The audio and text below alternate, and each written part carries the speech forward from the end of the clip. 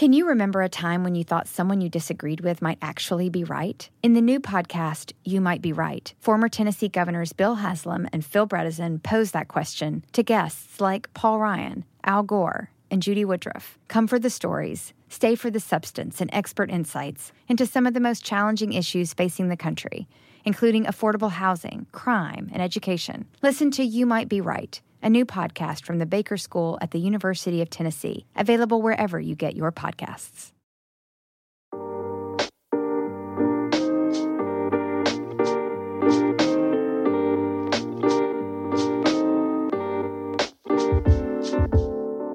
Welcome to the Diversity Remix, busting the echo chambers of culture, politics, and business. I'm Charlie Echeverry.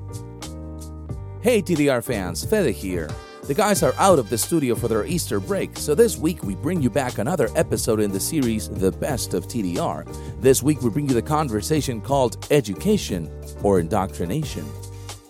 With so much in the news all over the country about the proper role of education in the lives of children, and with the pendulum of popular opinion about what to do about it swinging wildly from book banning to cancel culture, this conversation is still very much a flashpoint in the culture wars and very relevant today.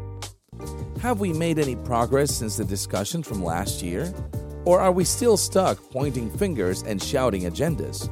You get to decide in this week's episode of TDR.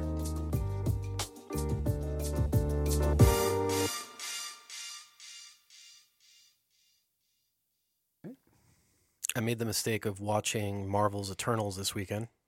Oh, really? You don't like it? I haven't seen it yet, so I can't opine yet on it. But it's not getting good reviews. No, it's getting devastatingly bad reviews, is what you mean. Is it? Are they warranted? Oh, entirely so. I mean, really? It Why? was. I don't think I read a single review about the reviews. It was an exercise in endurance, is what it was. It was nearly 3 hours long. Okay. And which is fine for a Gandhi bioepic, but not necessarily for a super slow moving event, action style superhero film. I mean, But they're all super long. All the Avenger movies are super long. That's because they're exciting. And there's fight sequences and things. This was, I mean, it's not even so much a mistake, but the reason why this was so terrible is also the reason why there's such quality people involved with it. So it's an irony in a way.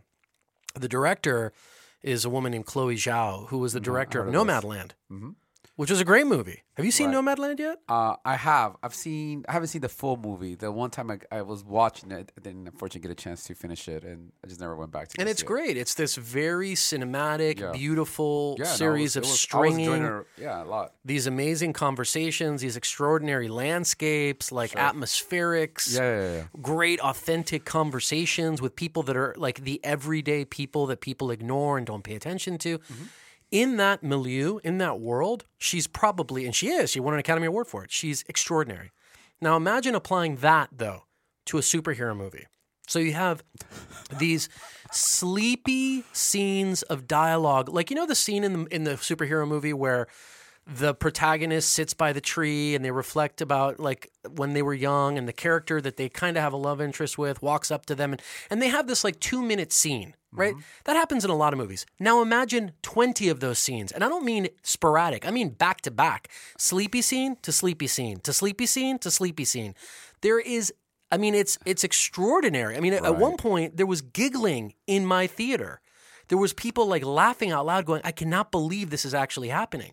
I saw people walk out of the movie. Walk out? That takes a lot. Dude, I'm telling you, not just a couple. I'm talking about several groups of people leaving the movie. And at one point it became like that, you're in third grade and you're trying not to laugh. Like, your friends got you and there's something in your head and you're like trying to hold in the laughter about how ridiculous the kind of pace of this movie was. I mean, it was excruciating, okay? The last movie that I've seen that is like close to what you're describing was Blade. Blade, whatever it was. Blade 2. The last, is it not? Blade Runner. Blade Runner, whatever it is. Yeah. Right, the one with Gosling guy. Yeah, Ryan Gosling. Ryan Gosling. It was terrible. Super boring. Right. I was bored out of my mind on that movie. Okay, so multiply that, add that the 10th power, and then that's this. So and that's what it is. Okay. But that was only part of it. The other part of it was the cinematography was beautiful, but the lighting. So apparently, Chloe Zhao loves this. Actually, our friend Dave Kang speaks about this all the time, about this sort of magic hour, the golden hour, the hour right before sunrise or the hour right before sunset, dawn or dusk. Like like that glow. So the entire movie is in that thing, and you're constantly looking to make out what's happening. So it's slow, boring, dark. What is happening? It's extraordinary. I cannot believe that this actually happened. $200 million to put this thing together.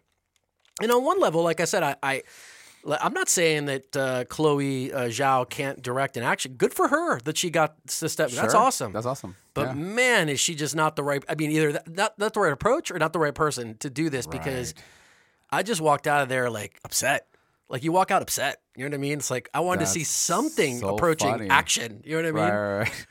And then there's just plot holes and plot problems that make no sense. One of the premises.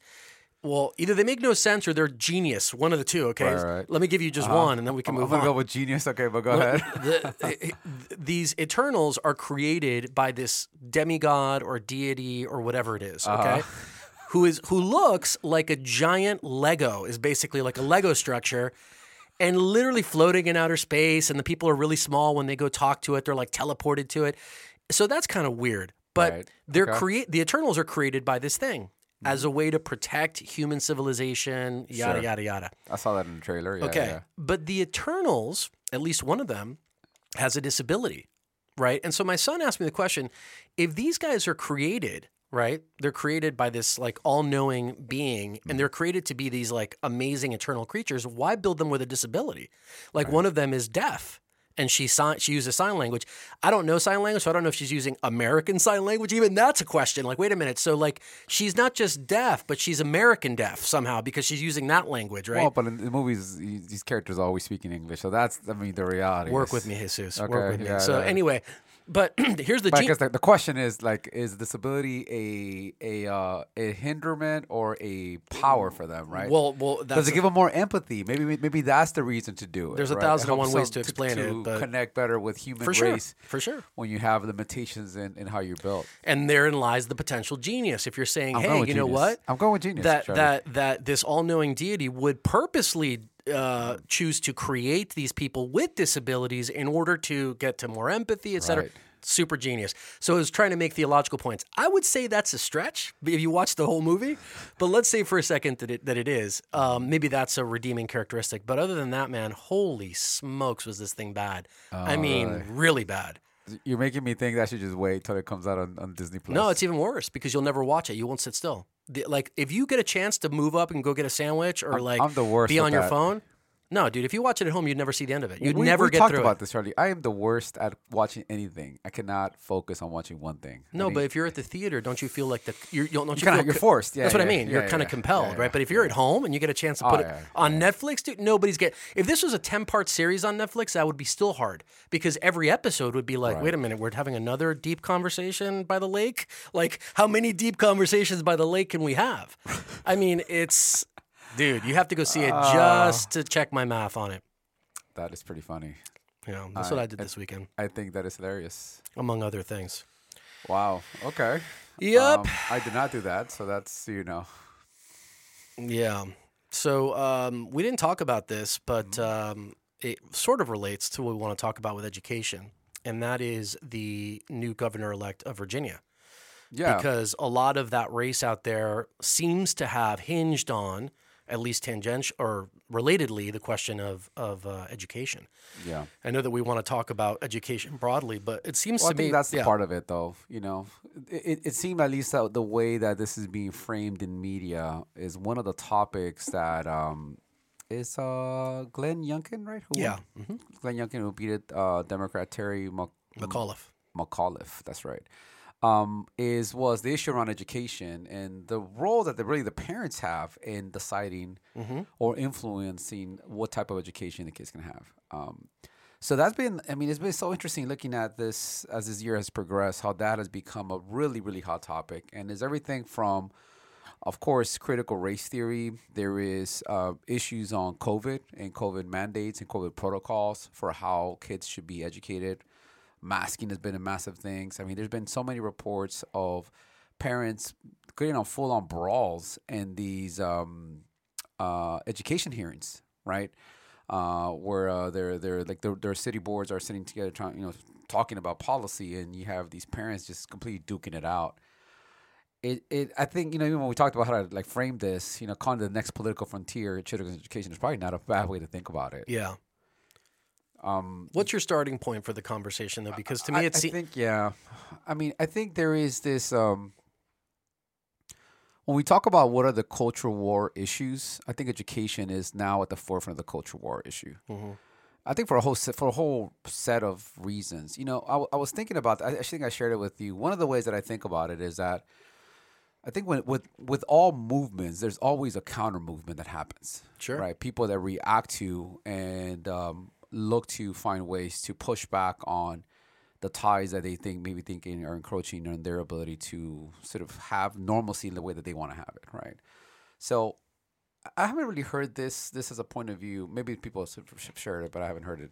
Is I wonder how much the current cultural war or focus on education, specifically around the issue of critical race theory, is maybe the one that just to pick on one, has to do with people directly reacting to all of the push, all of the emphasis that started with the summer of 2020 of people in general reacting to obviously the death of George Floyd, and also these commitments that you kind of had across the board, these sweeping commitments, almost felt like sweeping reform, and trying to take a new, more proactive look at race relations in this country that impacted everything from employment, policy, government, education. And I wonder how much of that this is now the counter reaction, the counter movement pushing back on that. I think there's something to that. It's gone too far, or people that frankly feel threatened in their views and their ways that don't want that to be sort of brought forth. I think there's a number of things that are happening simultaneously, but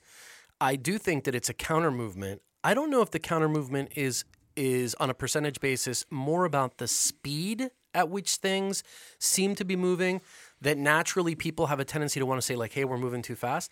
And people say we're moving too fast about a lot of things, even things that are objectively good. They still think I don't want to get there that fast, right? Mm-hmm. So there was a sense that oh, this is happening. It's on, right? Defund the police. Let's elect new people. Just kind of burn the system to the ground.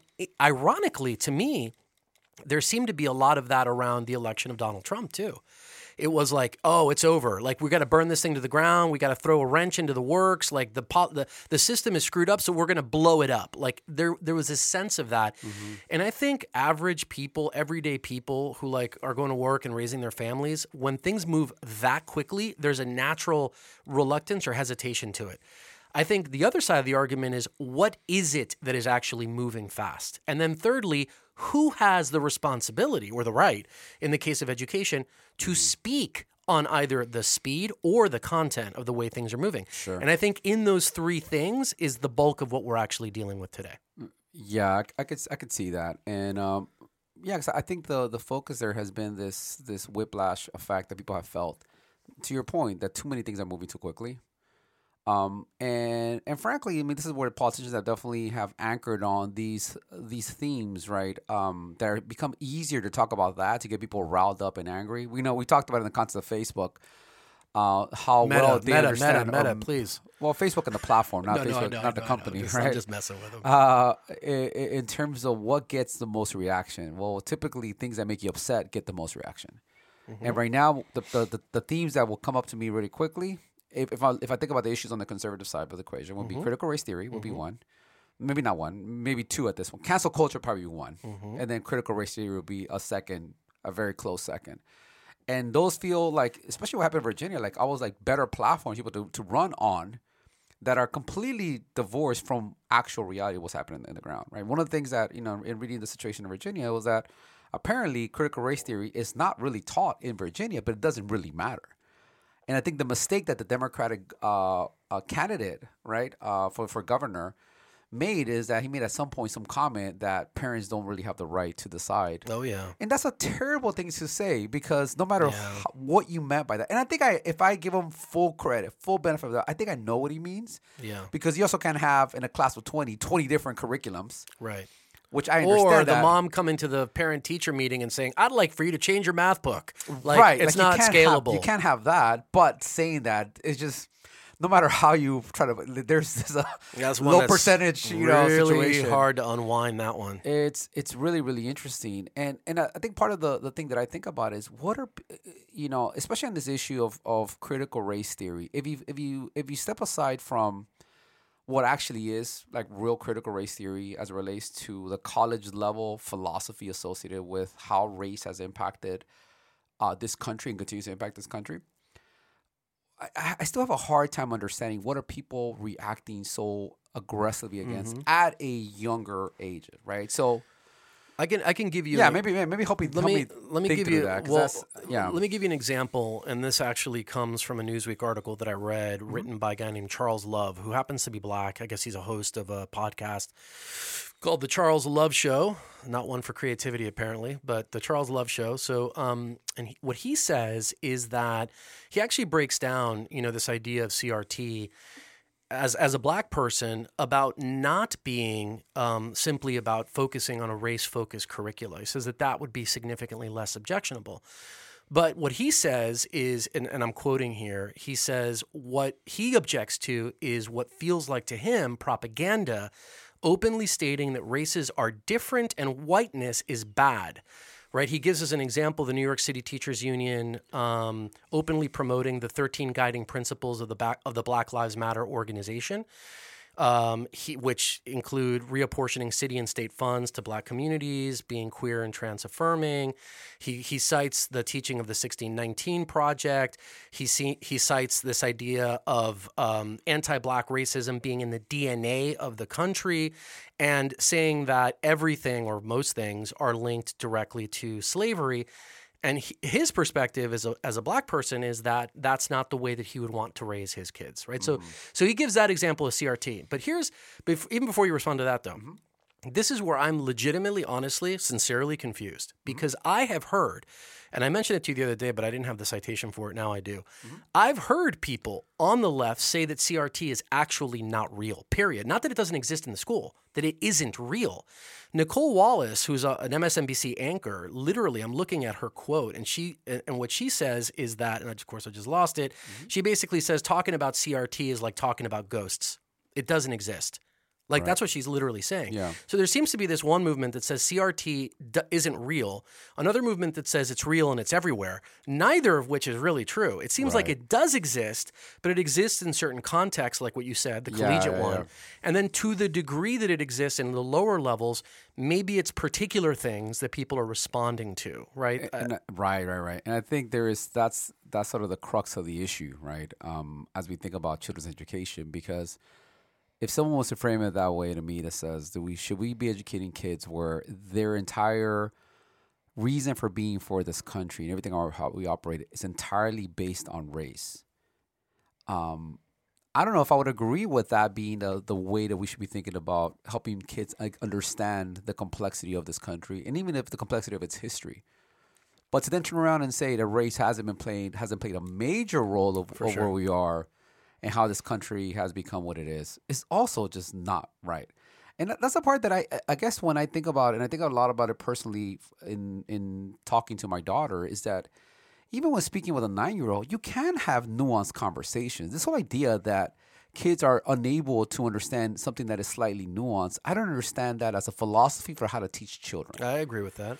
That you can have a great conversation to help kid explain, like, listen, there is actually two sides to this conversation, and complicated, and it's not all great. I've shared this with you before, that I talk a lot to my daughter about the history of Mexico and what it's, what that culture is and how it represents, and the fact that there was this really terrible thing that happened that then led to this beautiful culture, which is what Mexicans are today. This combination of indigenous people. There were a combination between Aztecs and other indigenous groups, and people that were from Spain and Spanish, right? And we talk about the things that were terrible, what happened, but also the fact that like, our language, the religion, a lot of our culture does come from that. Mm-hmm. So while we can sit here and point to we wish it would have been differently, you could also kind of look at the whole thing and understand like it is complicated, but yes, something that is a beautiful culture came out of that. Yeah.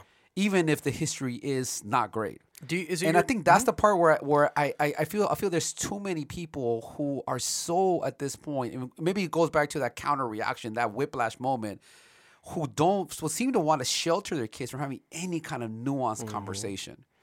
And I think that of course I do. And I would disagree with those people. And I think that what you just said about there being multiple sides to an issue, nuanced conversations, even with 9-year-olds, is a perfectly rational, reasonable thing to say in the way that I would hope that I've raised my kids. I wonder, though, and this is a question for you, do you think that let's look at the conservative side of the equation. Mm-hmm.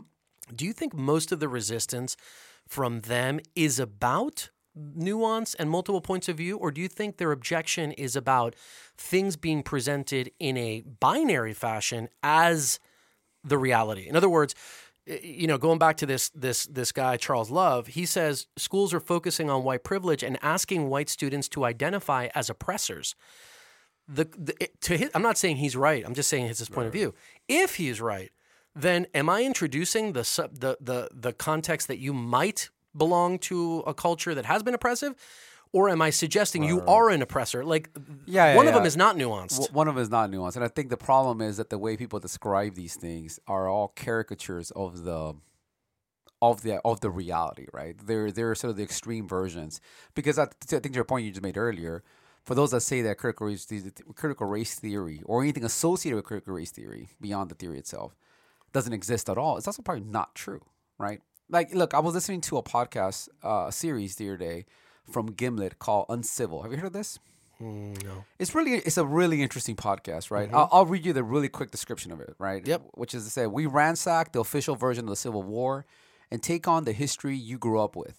We bring you untold stories about covert operations, corruption, resistance, mutiny, counterfeiting, right? And it kind of goes on from there. Mm-hmm. Now, when you hear the episodes of this podcast, I think immediately, if someone listens to this, are they going to frame this as, this is all critical race theory? This is now indoctrination, right? So as an example, one of the episodes they talked about was this specific slave that ran away from its master and its family, and basically spent her entire life always kind of watching her back, trying to get away from her master, now wanting to come back. It turns out that her master was George Washington. And it talks about the fact that not only did George Washington had slaves, but when they moved to Pennsylvania, which I guess initially that's where the capital was, there was a law there that after 6 months of being there, those that were slaves then had the right to then be able to regain their freedom. So one of the things that apparently he did is that he would basically ship out his slaves out of the state to make sure that no one was there at any one given moment for more than 6 months. Mm-hmm. Now, they talk about the letters and where he talks about this and all this, and I haven't gone and fact-checked this, but this thing did win a Peabody, so I'm guessing it's probably a true story. Like, is that really critical race? It probably is true. Is that critical race theory? Is that indoctrination? Or is that simply giving you a perspective? And I've never heard that stuff. Like, that's actually super interesting, right? But I bet, like, we're at a point now where if someone says that in a classroom, the headline is going to come from that. I mean, there's going to be some parent at a school board saying, see, you're trying to indoctrinate our children to hate America. I'm sure that there would be. But that's not hating America. That's also recognizing the nuance and frankly, the complexity about this. There's also other stories about this great story about these two women, one of which was a plantation owner that had slaves. When her husband died, she decided that she didn't want to have slaves anymore, right? And she changed her mind and ended up like really taking a liking to one of the women that worked for her, sent her to school, got her educated, had her travel. I forget where she sent her to. When she brought her back, she was trying to send her in first class. They wouldn't let her, but so someone that she was really, really close with. Well, this woman ended up having like a spy ring to help Union soldiers to try to bring down the Confederates. And because of where she lived, I guess, in the same town where the wife, or I guess the family of the president of the Confederacy, I forget now, blanking out right now of his name, they were looking for a maid. She basically talked to her friend to go in as a spy into basically the first house. Sure. And there's a great story about them getting information out of the Confederacy group based on this ex-slave and this ex-owner of slaves, these two women that play this critical role.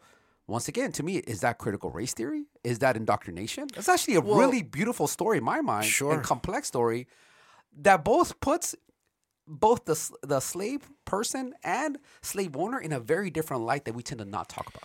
See what I'm saying? Like that's, and I wouldn't classify it. I mean, to get to the actual question about is this CRT, I would say no, because CRT, at least as I understand it, seems to be about really analyzing systems that exist today that have been built up through a history of racism and have in them things that are part of their very construction that put groups at a disadvantage. So like most of the focus on CRT seems to me to be about systemic racism that's prevailing everywhere. Yeah, I agree with you. Don't you think these, though, would definitely fall into the category of indoctrination, which is the other version that people think about critical race theory? Because it's not just the race theory piece that people have an issue with. Yeah, it would be. That you're indoctrinating your kids to either have some people may say that. A negative view of America or to hate America, which is the way people tend to phrase Some it. people might say that, but I would say that they'd be standing on pretty shaky ground if they're trying to claim that that's an issue of indoctrination.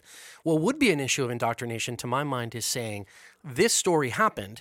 That's why, if you're white, you are a de facto slave owner, or something like that. There's nothing you can do about it to be something other than that. The part that saddens me about the whole children education issue is that we're at this point where there's so much overgeneralization. There's so much political debate about what should be taught or not. And frankly, I do not believe that children's welfare is nowhere in that conversation. Yeah, I would agree with that too. And I think that's a massive problem. But do you think it's made better or worse by things like McAuliffe saying what he said, or Merrick Garland, the DA, issuing a memo about the FBI paying special attention to parent-teacher conferences because there's, that there might be some domestic terrorism that's happening at these school board meetings because of parents going and trying to express themselves? See, to me, those things almost harden the person who has that perspective to begin with. I would say the McAuliffe, for sure, he messed up. Like there is just no good way to turn that comment like that. You can see the second he said it, someone was like, "Yep, cut. That's our ad." Yep. Don't say anything else. That's it. Like perfect. Yeah. Say that, right? There's no redemption of it. The domestic terror one is an interesting one because you've also, I'm sure, have seen some of the articles of some of these school board members saying they're getting their life threatened. Of course, there is violence that is happening in many of these school board meetings. And at what point do you go from, I guess, where does it then start to bleed into domestic terror, where you have these elected officials who are being threatened for their lives because of wanting to potentially even introduce something like these stories of uncivil? The reality is people are not taking the time to even understand the nuance of these things, whether even historically accurate. My answer to when it becomes domestic terror would be when it's an organized group that is operating across state lines. In the absence of that, I would call that a issue that should be dealt with local enforcement, local cops, local terror. Well, no. I mean, if somebody ends up going to a school board and being a jackass, like call the cops, get the guy arrested, throw him in jail, and deal with him that way. But for the attorney general to issue and mobilize the FBI on a national level, that's the issue that I'm saying. When people get that headline, even though they don't understand all the nuance in it, because there is nuance, I think it hardens them. Yeah, I could see that. I just think that we are going to get to a point here very quickly where there will be a mass shooting in a school board meeting, period. Like there is zero, and I'm not wishing for it, but that is coming, and it's coming super fast. Someone's going to go into a school board, very upset, and it's gonna take action against it. And I think that's what people are scared of. Well, and the big part of this is actually also tied to Virginia, is what happened in Loudoun County with that man who, a boy or man or somebody, but dressed as a woman, came into the girls' bathroom, raped a young girl, 15-year-old girl. And then the school board in Loudoun County said that like they kind of swept it under the carpet, and then this young person did it again, raped somebody else, and the father went into one of these school board meetings, and of course you can imagine he was just off the hook. I mean, just like yelling and screaming and whatever. Yeah. And he got tackled and taken down and beat up and the whole 9 yards by the cops, and like became a little bit of a flashpoint for a lot of these people to go like, wait a minute, this guy's daughter was raped.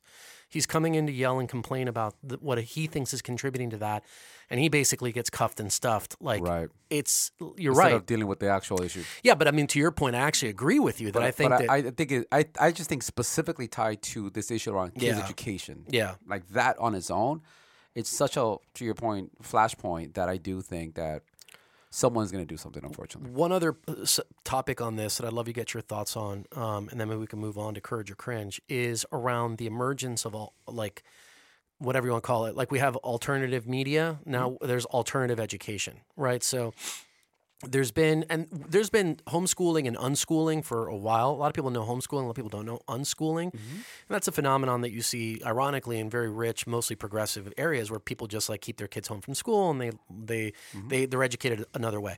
But now we're also seeing the rise of secondary or post-secondary academies, universities, whatever, that are dedicated to this idea of this is going to be, it's like the parlor of schools, right? So there's one in the news this week in Austin. That's actually one of the board of trustees is Barry Weiss formerly from the New York Times, who had that whole issue where she basically wrote her letter and saying that we're no longer objective and blah, blah, blah. Yeah.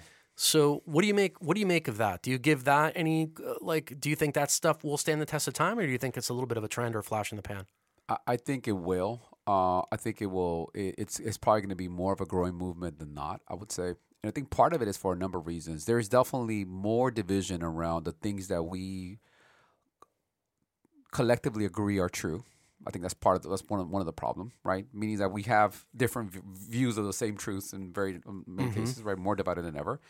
I also think the pandemic, because of having some people be from home and technology playing a much better role to share information in a mass manner, allow for now new ways to think about sharing information, education, that make things much more scalable that before weren't as scalable. So I think you will see a rise of more of these kind of fringe movements or other movements. I also think because of everything going on, which we're talking about children's education, you have a lot more parents that previously would have never considered taking a non-traditional approach for how to educate their children are not doing it. I'm one of them, right? Like I told you this, my daughter is doing this whole school year from home. And mine was related to the way that I felt that the school was not dealing with things appropriately as it relates to the COVID protocol that we found at the very, very last minute. But we never even would have considered it in years prior. And part of the reason why we did it was like, well, now we kind of out of necessity had to do it of her being at home. We know how that works. Now there's a comfort level that you can do it that you wouldn't otherwise would even consider. So I don't necessarily think that this is gonna go away anytime quickly. I think it'll be the opposite. I think it actually you'll see it as a growing movement. Do you view those universities in the same way that you have suspicion around like Truth Social, that you actually don't believe it's a marketplace of free ideas? You think it's a proxy for a conservative platform? Do you think that this is a proxy for a conservative school? Frankly, not necessarily. I think it all depends on the players, right? The reason why I'm very skeptical about Truth Social is because literally who was driving the whole thing? Trump. And I just don't think there's anything about him that he's ever done that is now self-serving. So, and I don't necessarily put that same, motive. Motive on everyone, because even this person from the New York Times, right? Like, I just don't know enough about it to say that it is going to be pure conservative. Now, do I think of someone that is much more being about truth is going to be more maybe center-right leaning? Probably. I would put them more maybe libertarian camps. Barry Weiss is not a conservative. And I think libertarian camps in this day and age are more center-right than what they would have been considered before.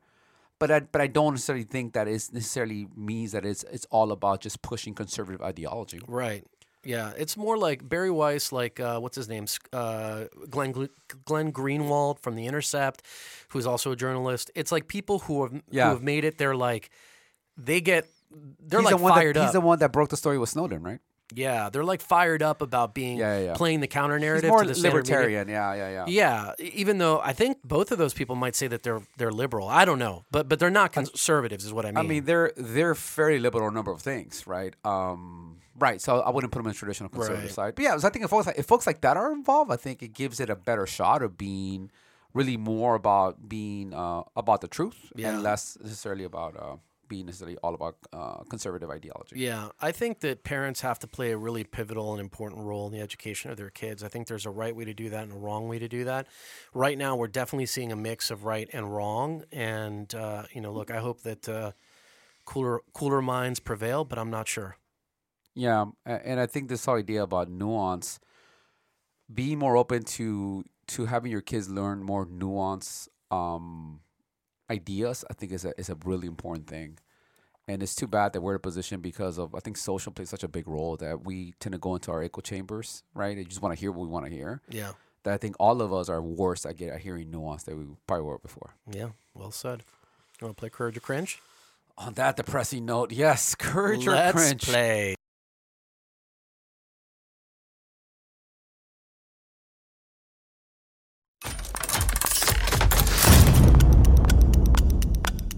Let's play Courage or Cringe.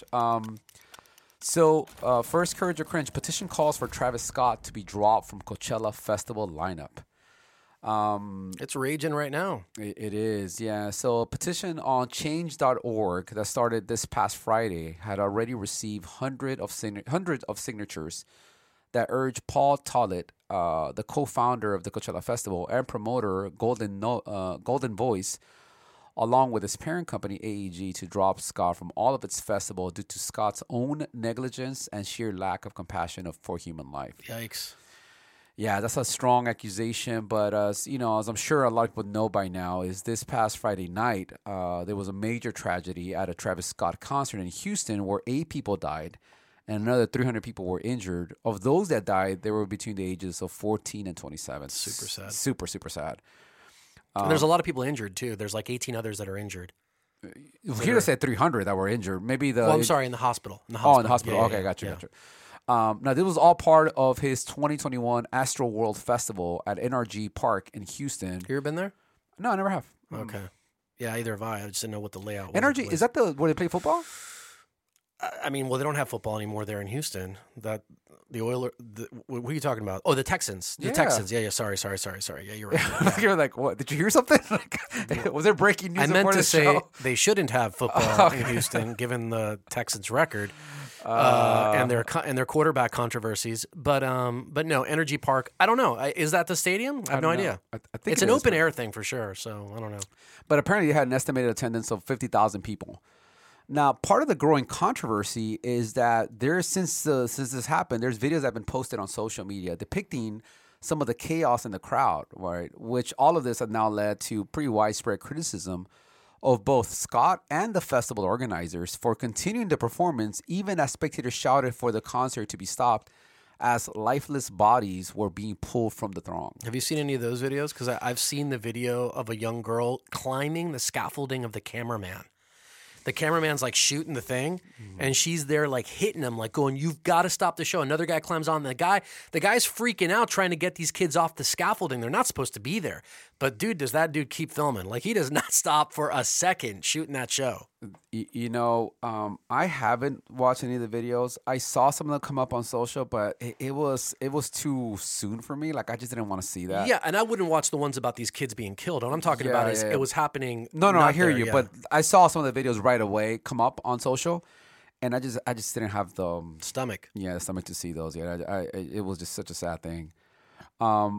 Also, apparently, by the way, Travis had been warned by authorities that they were concerned about the overcrowding of the festival, right? So this happened before the festival itself. And I confirmed it is the stadium where the Texans play. So it's an NFL stadium. Yeah. Now, to this, Travis Scott has offered to pay for all the funerals of the people that died and also said, "I am absolutely devastated by what took place last night. My prayers go out to the families and all those impacted by what happened at Astroworld Festival."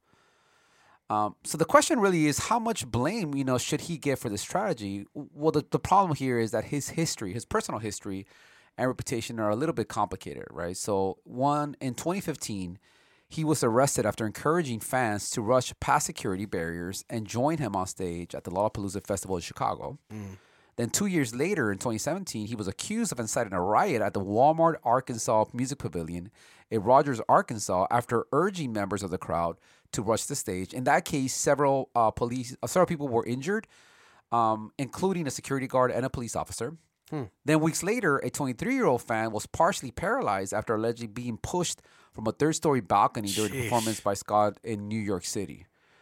Now, his next performance was scheduled to be on November 13th at the called Day N Vegas Festival, which we saw that he's already pulled out from that. Yeah, that happened like hours ago. Yeah, it happened hours ago. So, with here, right, so courage or cringe, should Travis Scott rightfully face consequences for his role in contributing to the deaths of some of his fans? Or is this another example of cancel culture and try to take an artist's livelihood for a terrible accident? Yeah, I'm courage on this one, on the petition, to ask him to be dropped from this, not as a way to punish a particular event, but just to force a moment of kind of pause and a little bit of accountability, especially it's almost shades of what you just said. Like, I wasn't ready to watch the video. I don't have the stomach for it. Like, you need almost a mourning period. You know what I mean? Yeah. It's like people got killed. There's a bunch that are in the hospital. This was a total wreck, a disaster. And for you to go on with just the next tour, I don't know, man. To me, it just says, like, if your whole universe is about catering to fans and connecting with people that love you and follow you, unless you're going to make that a performance that is going to be the proceeds of which go to these families or something like that, but just to like carry on and keep doing your thing, it seems very insensitive to me. Right. And so I'm okay with the petition. I don't want to overly rely on his past stuff because I don't know enough about it. I don't know enough about him to say, but it doesn't help my perspective that this is something that's come up a number of times in the past. It's come up that it's kind of a culture thing with him. It's like a cult following that he has where they really like to rage his fans. And the idea there is to what degree that has he been contributing to this, something that was bound to happen, right? But I would say even if you put all that aside of this being bound to happen or him being in any way personally liable for not stopping the concert. By the way, there is video film. I saw this earlier today where they showed him, Travis Scott, in a concert, stopping the concert and say, hey, like, back up, let them get up. And he's telling people, like he himself has done it in the past where people just got too crazy. So it is in him to do that. So it's not like he's 100% irresponsible person no matter the scenario. Yeah, and I don't. But I agree with you, and this is why. Remember we talked about with Fortnite pulling down his little emoji deal. Right, of not using it during this time. I do think that regardless of how much blame he has, a hard pause where he should step away. And just out of respect for these families that were devastated by these kids, literally kids dying in his concert, I think is the right thing to do. Frankly, it shouldn't take a petition for him to do it. He should be like, hey guys, you know what? For the next 6 months, I'm gonna pause right now, and I need to take a step back, and I'm gonna do whatever I can. I think the fact that he offered up to pay for the funerals, that's nice. I hope he does more than that. But really taking a pause, I think, will say a lot about him and what he feels about his fans. And it is a little bit. And look, the reality is this petition started really quickly. I mean, this all happened like immediately. It happened. People put in a petition right away. So to be fair to him, it's not like he had a lot of time to react to the fact that this thing was even put there. Mm-hmm. But I do think that he should be pulling out. And I hope he does that. I hope he pauses hard from all these touring and just use it as a moment of levity to just think about, these families that were impacted. So you're courage too, then? I'm courage as well. Yeah. Would it change it for you if he said, hey, my next 6 shows are going to be charitable and everything that we raise from them is going to be whatever, used for the families, or I'm going to use it for, I don't know, like make it up, but like turn into a moment? Would that change it for you, or would you still want him to take a pause?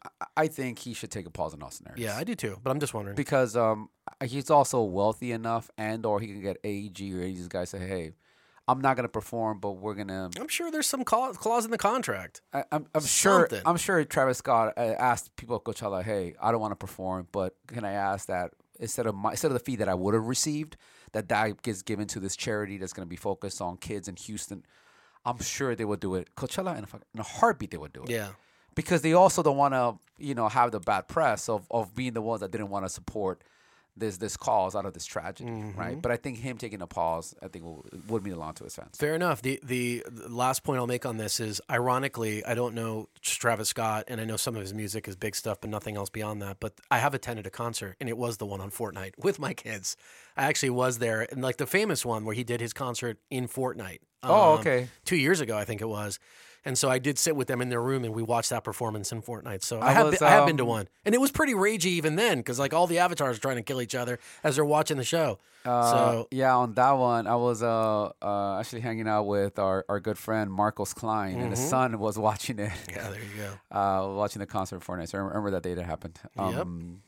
All right. So our next Courage or Cringe: State Farm backs Aaron Rodgers' personal point of view and encourages vaccination after QB controversy. So, yeah, this has been obviously a pretty hot topic with Aaron Rodgers, right? So at this point, I'm sure most people have heard, right, of the controversy. And I guess for those that don't, we'll do a very quick version of this, right? So back at the beginning of the season, when the NFL had rolled out its COVID protocols, many players were being asked about their vaccination status. Now, when Aaron was specifically asked about whether or not he was vaccinated, he responded, "Yeah, I've been immunized." Sort of response to a different question. Right. Of course, everyone assumed that It's like a Senate hearing. Vaccinated, yeah. Well, it turns out he wasn't, right?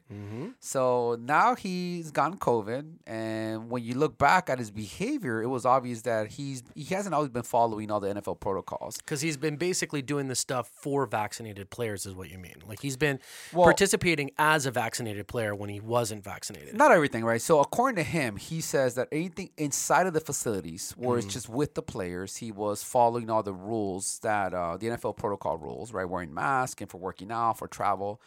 But really, when it comes to anything more public-facing, as far as the public knew, no one realized that he was unvaccinated because he was operating like a vaccinated player. Right. So when it will come to media interviews, not wearing a mask, not doing anything on Zoom, and at least, for him, he described it directly as, basically not following the ones that he didn't think made sense, right? So now there's been major fallout, right? So as many have called him out for lying and being selfish, as well as the league and the team for allowing the star player to make up his own rules. And it's gotten more real since Sunday because he actually didn't play on Sunday. Well, he didn't play, and then Jordan Love got killed. And also, it got way more real because he did a 45-minute interview in the Pat McAfee show where he went out and basically said why he didn't do it. And the reaction on that was pretty terrible across the board. I think he got blasted by, seemed like everyone, including a lot of the NFL legends, right? We talked about Terry Bradshaw, Howie Long. That whole crew was just on him. And outside of football, too, Kareem. Yeah, I mean, everyone was just... Although Kareem's got something to say about everything. And yeah, that's true. Which he even came back today on the Pat McAfee show, and at least it sounded a little bit more contrite, although he's still kind of sticking to his guns. But at least there seems to be some acknowledgement that he may have misled people, which he didn't acknowledge at all the first time around, right? Yeah, he clearly misled people. Yeah. Now, pretty soon after all these news came out, I want to ask a dumb question, though. Is there a reason why you couldn't, as a player, just answer, I don't want to answer that question? Like, is that not okay for them to do on any level? Somebody says, they could have answered that, sure. A lot of people did. It's a personal choice. People had that. And that kind of goes into, like, what is the motive right here, right, for Aaron Rodgers. And it's hard to argue that his motive wasn't one driven that he just didn't want to deal with the heat that he may get. That's definitely, and that seems like it's really on brand because, and look, I got to be honest with you, I'm not an Aaron Rodgers fan. Never have been. I just, there's something, I find him kind of flippant, a little arrogant. Like, I just have never been a fan. It's not like I don't like the Green Bay Packers. Did you watch that interview with Pat McAfee? I haven't yet, no. Arrogant is probably a very good way to describe his position. He came out very arrogant. Yeah. And I do think he cares what people think about him. Yeah, he does, for sure. And the reason he came back out and I think addressing it, I do think is specifically because the backlash. The backlash was not what he was probably expecting. Yeah, he was probably expecting a round of applause. But I think if people are upset with him, they're probably equal parts or maybe more upset with his lack of candor, his lack of honesty about the issue. And that is the issue, which for me is... Because he's not the first or last player that is not vaccinated. Right. It's not really that. Right. And even in his comments, that first one, like, he talks down and makes a reference to Kyrie Irving. He's like, I'm not an anti-vaxxer. I'm not a flat earther. I'm like, dude, why you gotta throw Kyrie? At least he has the to say it. Yeah, you did it. That's true, right? You could say he's crazy, and I'm the one that I think you're 100% right. I think he was trying to avoid this by giving kind of a half answer that would probably satisfy people who were wondering and be able to let him do his thing. And I think that's what's wrong, and that's what's caught him in the end right now. And then as it relates to sponsor, right? So Previa Health dropped him as a spokesperson pretty quickly. But then the big one was going to be State Farm because, as I think Aaron Rodgers has basically been a key part of their national campaign for years across everything, linear, digital, print, across the board, right? We actually know the guy who started that at State Farm. You probably won't remember him, but you've met him. Oh, really? Yeah, Ed Gold. Yeah, he doesn't work there anymore, but he was the guy who ran all the sponsorships there for a long time. Well, State Farm has now come out, and they decided to stick it out with Aaron right now. They said that they supported Aaron Rodgers' personal point of view, despite disagreeing with the statements on the Pat McAfee show last week. Now, in a statement, they said, Aaron Rodgers has been a great ambassador for our company for much of the past decade. We don't support some of the statements he has made, but we respect his right to have his own personal point of view. We recognize our customers, employees, agents, and brand ambassadors come from all walks of life with differing viewpoints on many issues. Our mission at State Farm is to support safer, stronger communities. To that end, we encourage vaccination, but respect everyone's right to make a choice based on their personal circumstances.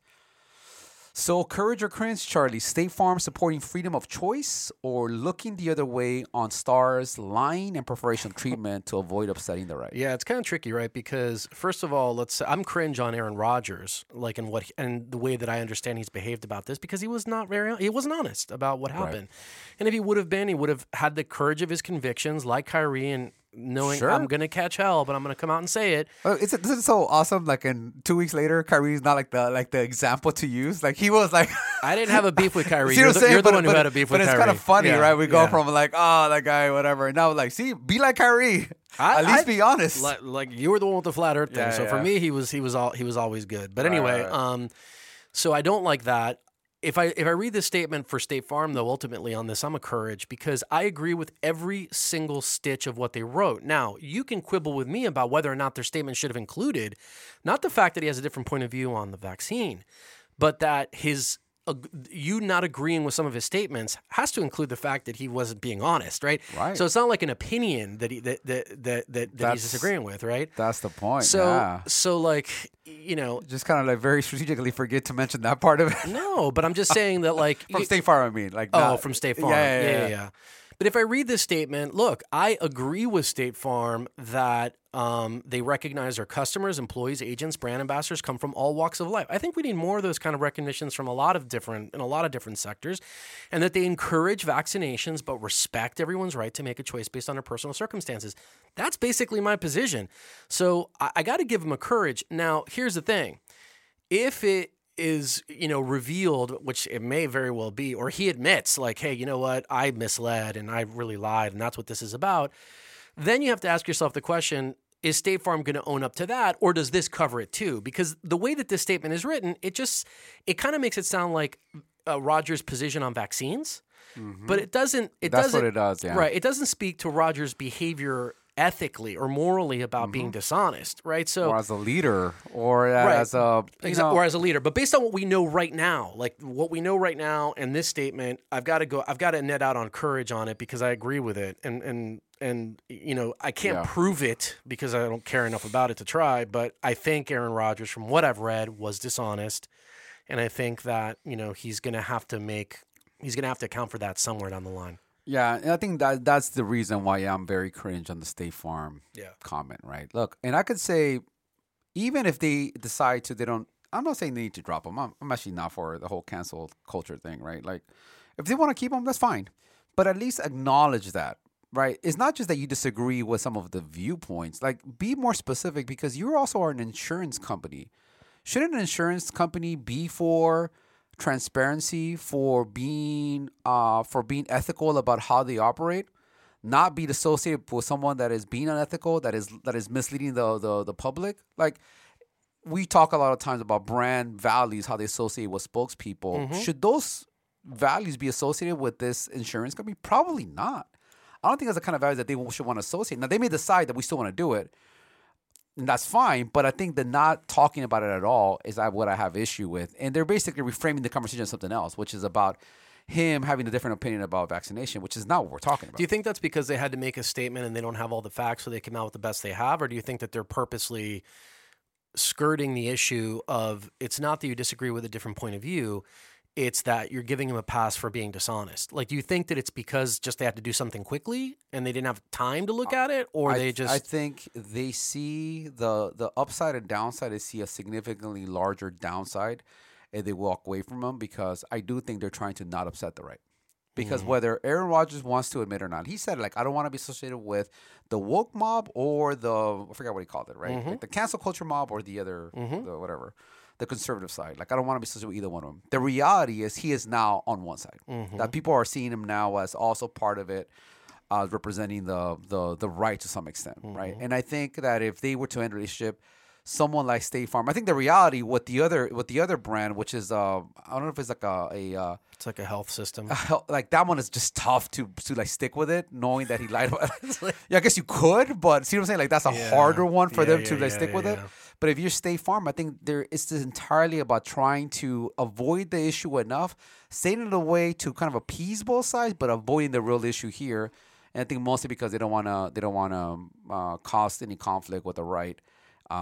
If they were to drop them. The only thing I would push back on you with that is that I think their statement as is pushes back on an existing narrative that makes it very risky. The fact that they said we encourage vaccinations but respect someone's right to make a decision based on their personal circumstances already gets them into a crap ton of trouble with a bunch of different people, even without talking about Aaron Rodgers. The reason why I don't think that's the case, because there's people Charlie, who don't believe that you should even have that choice. Yeah, but But I don't think they're worried about those people. Look, if that statement, we encourage vaccinations but respect everyone's right to make a choice based on their...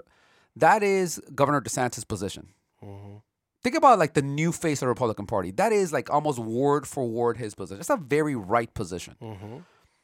So I don't see it as... You may offend the ones that are completely anti-vaccine, who you shouldn't even be encouraging vaccination. No. But I mean it the other way. I mean that you've isolated, a good part of the left already, because on the left, a lot of the pervading position is you shouldn't have a choice for vaccines. Yeah. And I think you're once again, it's like a risk reward kind of scenario that they're doing here.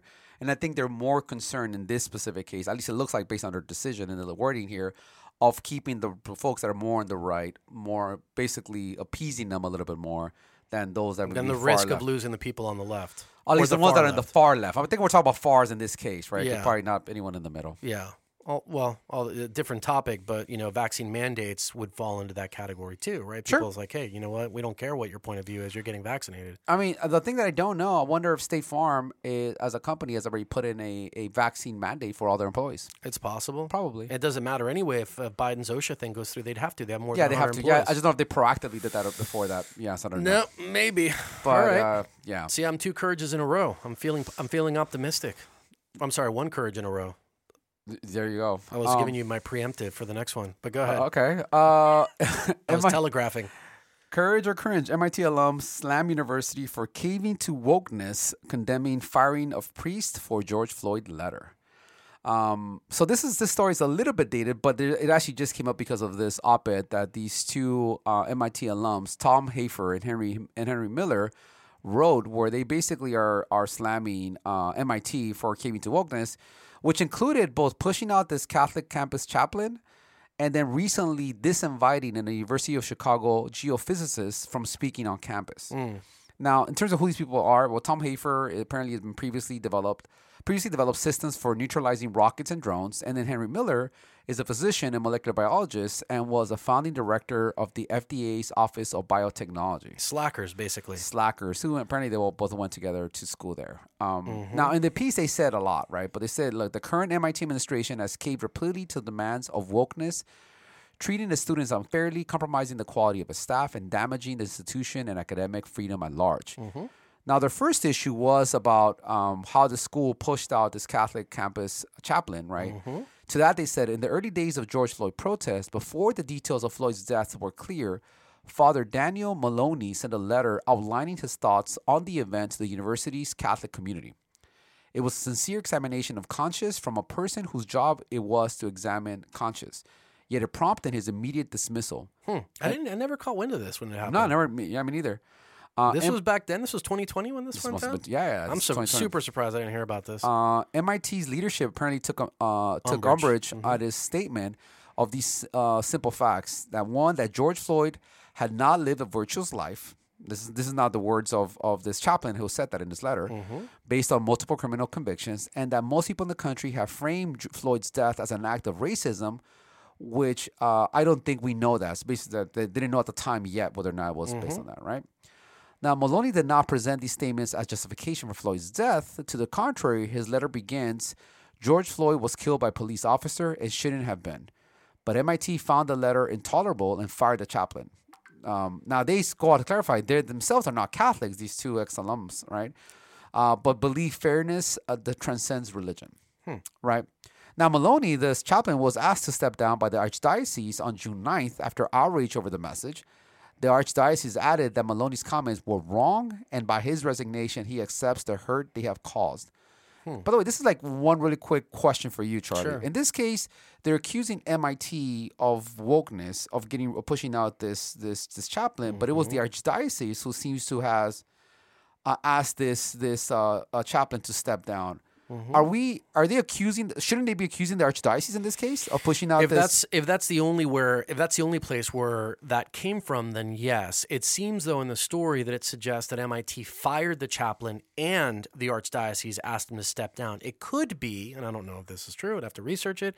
It could be that the university contacted the diocese and said, we're not comfortable with this guy here anymore. And then the Archdiocese took a step to ask for his resignation. I mean, that could be likely, but the Archdiocese, not only did they do it, they also then made public statements about it. That his statements were wrong. Yeah. And I want to read that, but anytime an archdiocese is involved, you know that a particular bishop asked a particular priest to step aside, and that's how those things work. And you have to be obedient, when that stuff goes down. So I don't know the sequence of events, but it is meaningful that the archdiocese said what they said about this statement. I think so too. Then the letter they focused on the school's disinviting an associate professor.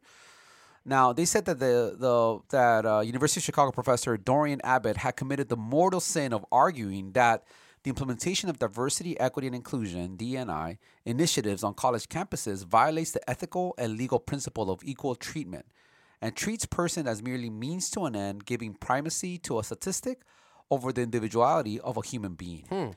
So instead of championing Abbott's presentation on Earth's climate and the identification of planets in the other solar systems, MIT pandered to Twitter mob and canceled the lecture, right? Some of their other complaints also were about MIT rolling out diversity training, which they said implied that straight white males are at the intersection of all oppressive behaviors. So yeah, and they kind of went on from there, right? Sure. So courage or cringe, MIT alums slam university's wokeness or more rise of the counter council movement. Do you know anything about the second incident, this Dorian Abbott? Anything else beyond apparently statements? he was in terms of the statements that people were complaining about. That was the one that was mentioned. What he was asked to speak to had nothing to do with D&I. Like he was there as a professor on climate stuff. Yeah. So there was I guess some pressure that MIT caved to. At least it sounds like in that case. But I don't believe that he was speaking on the issue of D&I. Yeah, look, I think on these alumni taking the step to publish this complaint or letter, whatever, against MIT, I'm going to net out on courage on this, and just to kind of take the individual sort of things that they cite. There's a lot of weight from it from my perspective on the first one that the Archdiocese asked this priest to resign from his chaplaincy. That's a big deal when that happens. And without having read the entire letter, I can probably imagine that there were things in it beyond these couple things that this group chooses to cite that probably were, at the very least, a very poor pastoral moment to do. You and I talked about this, and maybe a lot of people listening to the show don't kind of get the significance of this. But the idea of being pastoral is a lot about timing. It's a lot about you can recognize a bad behavior, but recognize the moment that you're in and what that individual needs at that time before you issue their kind of corrective action, right? The right stuff, the right thing and the truth will always be the right thing and the truth. But how you deal with an individual in a given situation may mean that for a time you focus on one thing rather than, putting this fact in their face. And that's called being pastoral. And this is a very non-theological definition of what it is, but that's basically what it means. It means having good taste. It means being in the moment. To me, that statement of that George Floyd had not lived a virtuous life, I think of it especially in the Catholic context where Catholics believe that all people are born with sin. I find it like really weird thing to say. It's like, I almost put it in the same kind of category of like, I'm not trying to be racist, but, and then whatever comes next is going to be kind of racist. Yeah. Like when you say, I'm not saying justifies, but he wasn't very virtuous. Yeah. Well, in the classic definition of Catholicism, who is virtuous? Yeah. Yeah. No, exactly. And this is the same. Again, you and I talked about this in last week's show, right? It's you have to be ready to go and kiss the feet of death row inmates who have murdered a family of 5. Like that's true Christianity.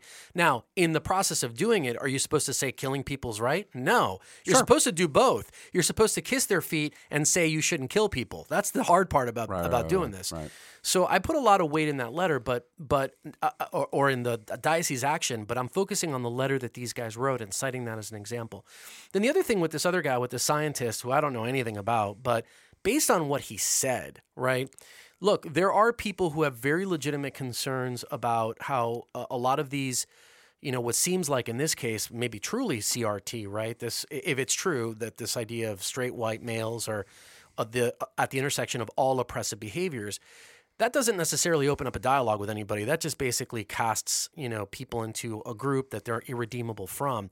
And I don't agree with that. And if that's really truly what's happening, I don't think that is. By the way, but that statement is their interpretation of what the diversity training is implying. It is not saying that's what diversity training is. Well, but telling. In the article, it's quotes from something. So they're quoting a quote, or maybe they're taking it out of context, but there is a quote. That is their quote of them saying that.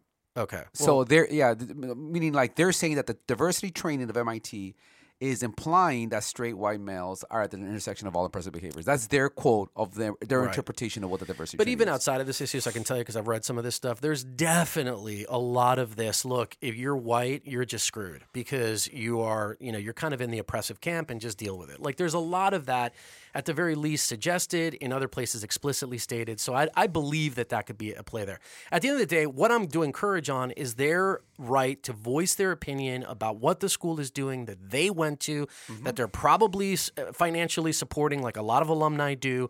And they've got, a beef with the school and they're making it public and they're citing these as examples as to why they're acting now. So for that, and given their supporting their right to their opinion and to complain to their alma mater, I'm a courage on it, even if I may not agree with everything that they did or said. Yeah.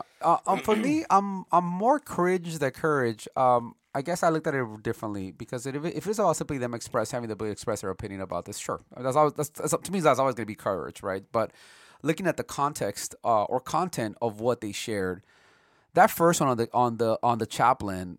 I really got hung up on that phrasing that was used by this chaplain, which is maybe just terrible use of words. But the moment you're using that as a gauge to basically say whether somewhat merits, or you can kind of see how this person ends up getting killed or arrested because they're not entirely virtuous. Like, well, based on that standard, who is virtuous, right? So I could see, and then the other part of where we talked about, which is the fact that it was the archdiocese who told them to step down, even if they were asked by MIT to do it. Yeah. My guess, if they were complete disagreement, they wouldn't have do it, or B, if they did do it, it'd probably be very quietly. Wouldn't say anything about it. Just reassign to something else. Chaplaincies are kind of tricky things though, because generally chaplaincies, you're really trying to service the person who the chaplain is at. So if the school, this could even be one of those where like the diocese caught wind of the drama and called the school and said, "Hey, do you guys want us to kind of pull this guy?" And they probably, okay, sure. Yeah. So, but is the resignation? They did, by the way, and the comments, right? Right. But just to be clear, just to make the point, it's not that the guy resigned being a priest. Just to be clear, yeah. He just resigned his chaplaincy there at that school. Yeah. Okay. Yeah. No, I understand that. Yeah. I think his comments kind of make it where is the archdiocese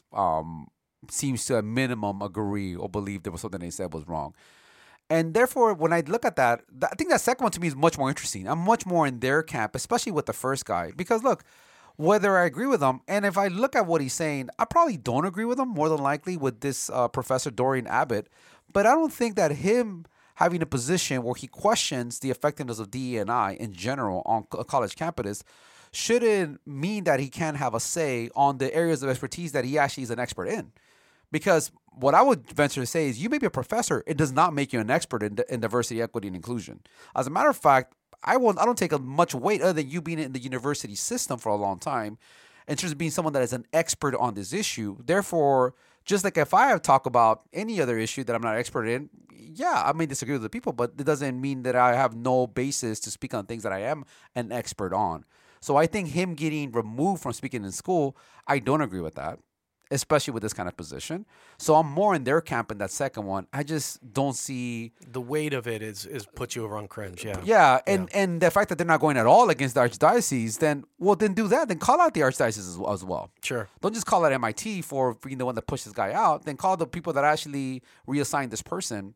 And because they don't do that, then that's why I ended up going on. No, those are fair points. Those are fair points, and it would be interesting to actually read the full letter because the letter from the find priest. it. I couldn't find it. Yeah, no, I never even heard of it, and I'm pretty plugged into Catholic stuff, as you can imagine. So I never heard of that one at all. But interesting. So I'm all three courages. I don't think I've ever done that. So there you go. Courage, and more courage. I think you're all cringe.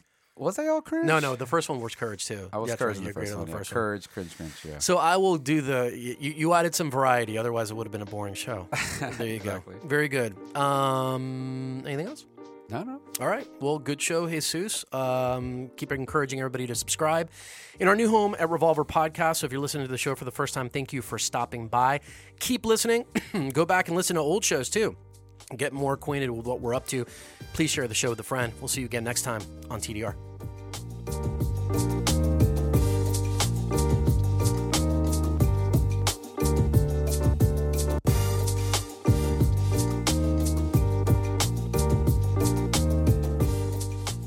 If you enjoyed this episode of the Diversity Remix, please remember, first of all, to subscribe and help us to spread the word. Tell your friends, family, coworkers, and give us a 5-star review. We're available on Apple and Google Podcasts, Spotify, and everywhere else you get your listening fix. And lastly, please remember to stop by blackbrown.us, the creator of this podcast, and take a look at our work and our approach at the intersection of diversity and business. The Diversity Remix is produced by Leo Gomez. The Diversity Remix is a production of Black Brown.